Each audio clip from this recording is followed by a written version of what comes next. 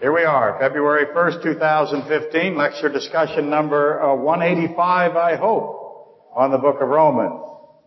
And as everyone is aware, all of you folks on the internet, especially today, is going to be a shortened lecture, so as to allow plenty of time for those that came to be so inclined to be able to see every single commercial and the lip-synced halftime show.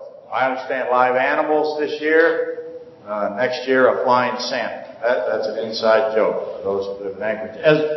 Now, I'm a trained professional clergy with many years of experience, and I know that to resist the stampede towards the television on Super Bowl Sunday is futile. It just never works. I've thought about just mailing it in, but we struggle through once again. I got to tell you here, I'm required every year to tell you what I think is going to happen in this game, and today I think it's going to be one-sided again. I think Seattle 35, New England 17. I'll give you 17. Might be 7. My record over the years is pretty good. As you know, it ain't bragging. If it's so, I have found that youth and speed will consistently blow out old and crafty, under inflated footballs notwithstanding. And I know that old and crafty gets blown out by youth and speed because the last 25 years I have been on the old and crafty side. And I've had some moments. They were significantly fewer than the youth and speed side. And thus I predict New England is going to confront a similar set of conditions and circumstances as last year's Denver Mannings. 2 weeks to prepare is a lot of time. 2 weeks to prepare negates the advantage of old people's craftiness. That's just how it is. It's a fundamental Chronister truth. The dumb youths have time to study the old man tricks. And this is not to say that all young men are dumb.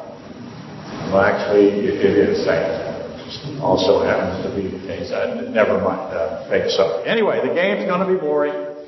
And I predict, and if I'm wrong, this lecture will not be posted on the internet. And if I'm right again, I've been right 14 out of 16 times. Pretty good record, I will submit, and I'll be likewise insufferable if I'm right again. Okay, so now I'm going to very quickly recap, kind of make this a transition to maintain continuity for everybody.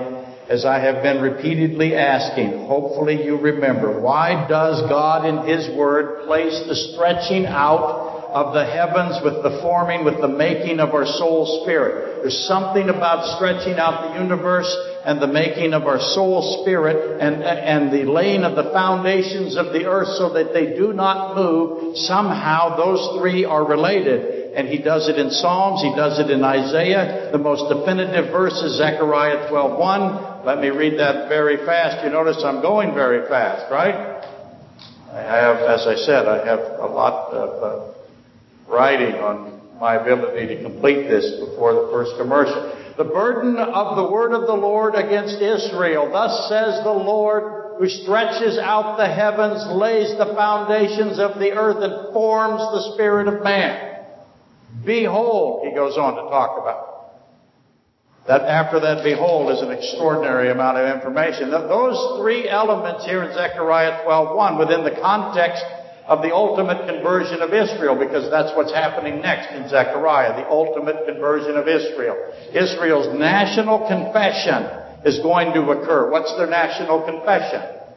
It is that they now recognize that they rejected their Messiah, who is in fact Christ, who is in fact God Himself.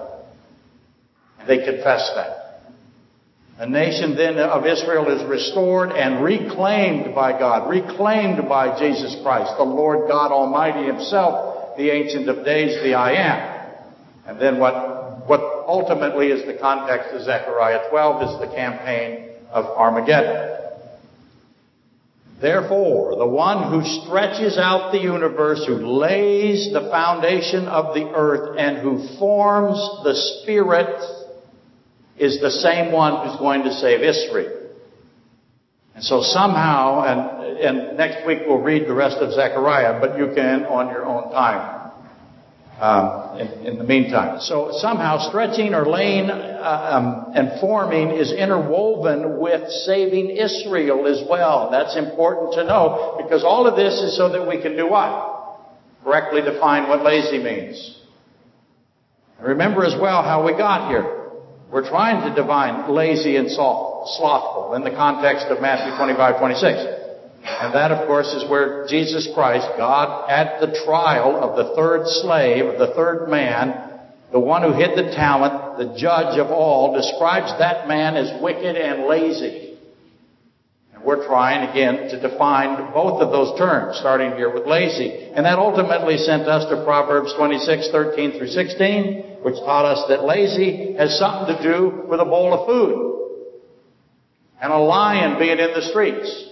The lazy man's not going to leave his house because he says there's a lion waiting to kill him. And the lazy man will not eat the food in the bowl. He will not bring the food to his mouth. You've got to ask a bunch of questions. Who put the bowl there and who put the food in the bowl?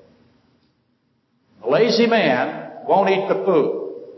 Won't leave his house. Says a lion's out there trying to kill him. And he's convinced, the lazy man is convinced that he is the wisest of all men. God defines these men that think they're the wisest, that think that they have all of this wisdom and understanding. He calls them lazy and wicked. It's a profound piece of information.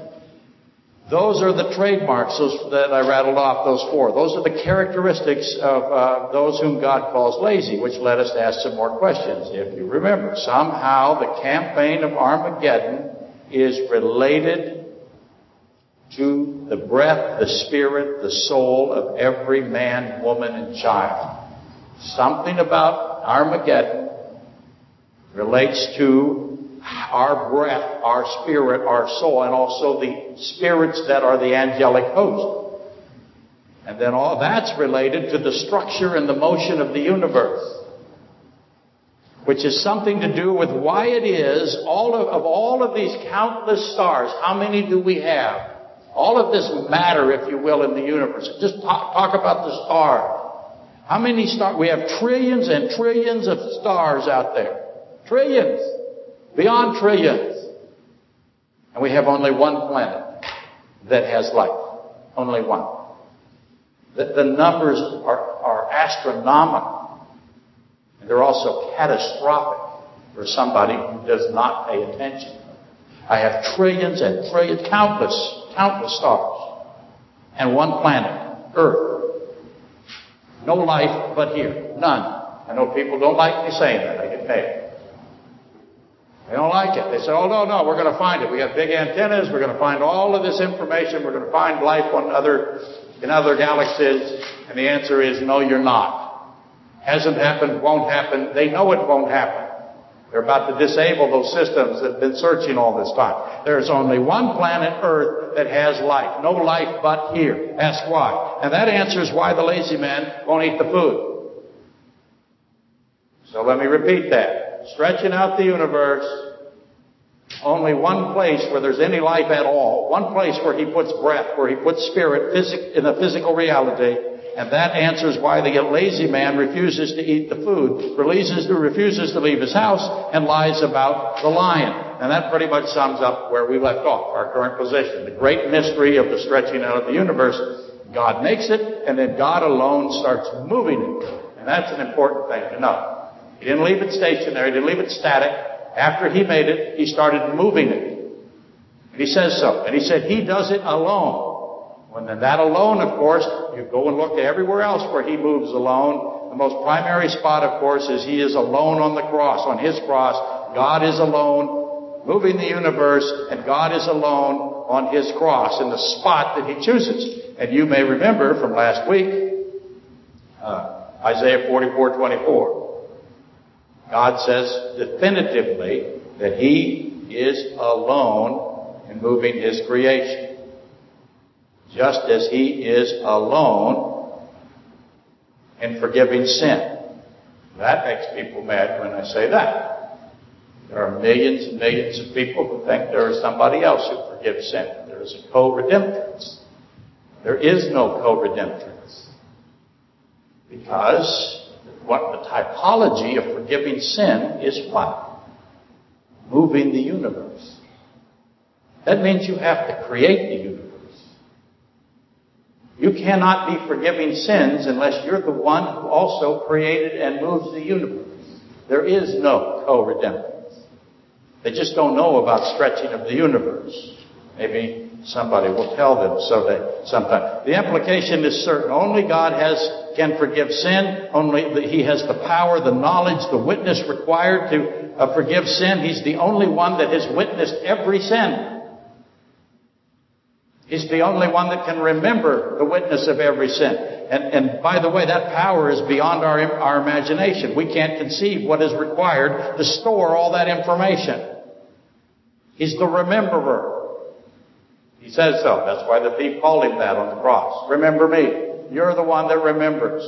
You're the one that remembers and witnesses everything. You're omnipresent and omniscient and omnipotent. So, the stretching out of the universe is a type, if you want, this incredible thing that He does is a type of forgiving sins. So we have to contrast and compare it. It's all, and also, life being only in one place fits into both of this, or every aspect of it. Physical life is alone in all of the universe, in all of the creation, and He wanted it that way. He designed it so. It's His intent, the intent of the design. So breath and spirit and soul, living souls, are only here. Ask why. Why is He doing it this way? And notice that God says, all over His Bible, in Isaiah primarily, that He says, it's me, it's me. Know that it's me. I'm the one moving it. When you see all this motion, know that I'm doing it.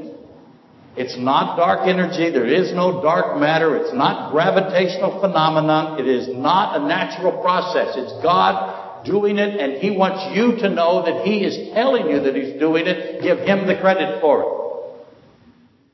Don't try to explain it away in some natural system. It's God Himself. It is me. I'm doing it alone, He says. I'm doing it to prove something.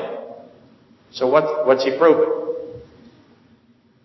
I noted last week that the food in the bowl bore a connection to the manna given to the Israelites. Just as the lazy refused to eat the bowl of food, the Israelites rejected the manna.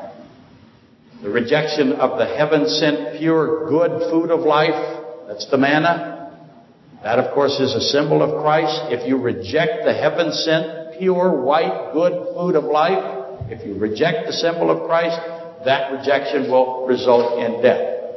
And God wishes that none should perish, so He says the same thing over and over again in Scripture. He says, eat the food, eat this is my body, pick up the axe head yourself. Pick it up for yourself. He tells you to do it. Eat and live. Drink this. But most don't. The lazy man won't do it. He'll starve or he'll eat poison. He won't eat what God tells him to eat. And when he's doing that, he believes he's what? He believes he's a genius. And there's nobody anywhere near as smart as him. They exchanged Christ for a lie, for a poison, and professing to be the great geniuses, they became fools. If you do not believe that God is here, that He is the Creator, that He is involved, then you descend into hedonism. You worship yourself. You're a created thing. I'm a created thing. Created things should never worship created things. The only one that we can worship is the uncreated God. How many are there? There's only one. So what can be worshipped? Nothing but Him. He's the only uncreated. So again, trillions and trillions and trillions of stars and comets and asteroids and such. Plus only one place where there is breath and souls outside of the spiritual reality. Only one place where there is breath, soul, living souls, spirits, and all of the physical reality, the trillions and trillions. And you add to that, God alone is moving His creation. This slow, increasing, however, rate, this acceleration. Started out slow and now it's accelerating. Plus you add to that, God alone can forgive sin, and He is alone the only one that is forgiving sin.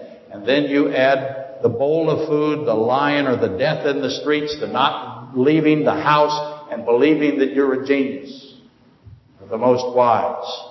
Add all that up. You add all of that up, what's it add up to? Well, let me put this on the table.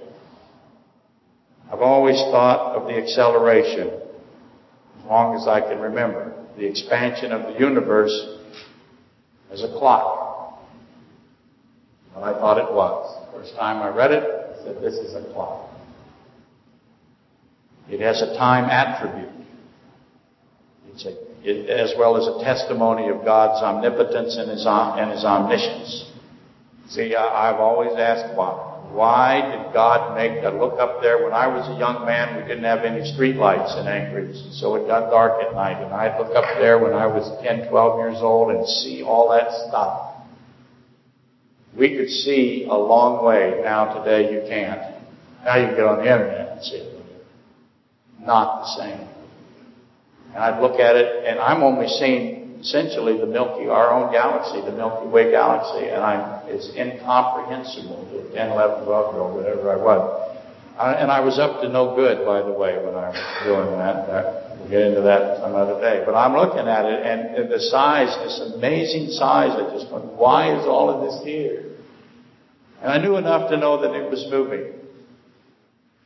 So not only is it here, but it's moving, and I couldn't fathom it, and it is. Now we know how big it really is. It's beyond our ability to comprehend it, the size. And with all of these parts, all of this amazing amount of matter, uncountable, unknowable. We can't know all of it. It's impossible. All of these parts are interdependent. What I mean by that is they affect each other. They are entangled. It is the principle of entanglement. And then I get the mass of it in my head as a small boy, and as I've gone through life, I've always wondered why so much. I asked that question to you many times because I wanted you to mess with it. And then all that stuff, it's in motion. It's in movement. It's moving. He did not leave it stationary. God made all of this, and then He made it all move. And I wanted to know why. What's He trying to tell me? Eventually, as I've done for you, I figured out that He connected the movement of the universe, the acceleration of the movement. It's moving faster. He took that movement and that acceleration, He connected it to the cross. Connected it to making my spirit. And as you know, it's very common as an allegory to connect God to time. Many have described Him over the centuries as a watchmaker, dare to say it. I don't have my minutes. They've long said that He created both time and then He created the timepiece. And the timepiece is the creation. Movement is evidence of time. There's a relationship between movement and time. You picked a wife, for a simple analogy, not applicable next week I'll get into more depth. If you picked up a watch and it isn't moving, then it's not keeping time. There's a relationship between time and movement, motion and time. As you know, I try to play different instruments. All of them bad. I messed around with the bass now a few years. The bass player is a timekeeper. The drummer is a timekeeper. Keeping time becomes very, very important to both of those instruments. And so motion and time, a relationship. And I submit that that's our first step in solving stretching out of the universe. When you recognize that this is a clock, very intricate, sophisticated, beyond our understanding of clock. Now you're able to begin to see what it has to do with the cross, what it has to do with making you a eternal spirit. Next week, take that on. Okay. See how fast I did that? Yay.